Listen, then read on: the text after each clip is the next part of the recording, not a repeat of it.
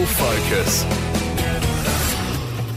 And this morning on the Rural Focus radio show, I did catch up with WA Farmers President John Hassel. Finally, there is some good news with this live sheep export. The ship has docked in Fremantle this morning and we finally have a plan. Is that right, mate? Yeah, I mean, it's disappointing that it's taken 9 days for the Federal Department to get a plan. But they have got a plan, and it is to dock it, to resupply the vessel, take a few of the livestock, both cattle and sheep, off to reduce the density and send it on its merry way. And I think that's a very good outcome. Yeah, absolutely.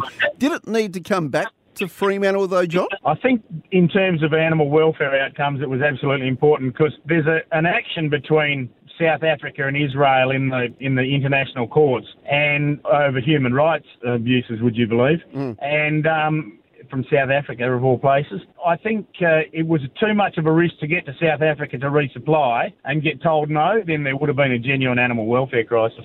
From this morning, mate, the sheep and the cattle, they're A-OK. I spoke with Mark Harvey-Sutton yesterday. The report they got back from the vet was everything was A-OK. So is that still the case? Yes, I've seen some pictures of the livestock and they're in very good shape and there is no disease on the ship. So I think that's a very good outcome, and that's the way the animals are meant to get to their destination. So, you know, they're just going to continue being on a feedlot, albeit it's a floating one, not in a paddock. They should be fine.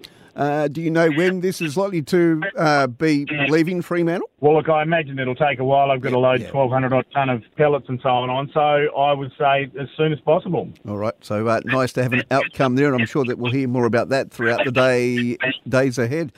Mate, not great news. The PM, he says he's not coming west. No, he didn't say that to us. What he said to us was that he's too busy to meet with us. So, yeah.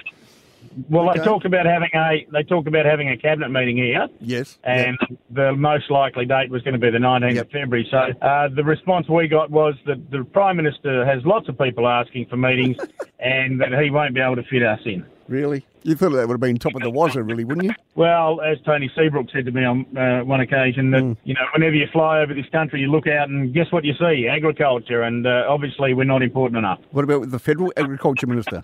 Look, we haven't had a response from him yet, so I'm hoping he is going to see the light and be sensible and meet with us. Can you try and get a meeting, though, with the Prime Minister, or has he ruled it out altogether then? Well, it looks like the Prime Minister's ruled it out altogether. Okay. The Ag Minister hasn't replied yet. So we're in limbo, which I think for agriculture and a decision as momentous as this, they could actually meet with us and listen to what we've got to say. Yeah. How hard is it just to meet with you and have a chat? Surely. You wouldn't have thought too difficult, but I think what it really shows is that the Prime Minister's treating us with contempt, and I think that's the important thing. We really are, you know, a sacrificial lamb on the altar of political gain. Maybe you might need to invite him to a sporting thing, mate, and see if he'll turn up. Well, look, it's not too hard. We could probably Margaret River. Absolutely.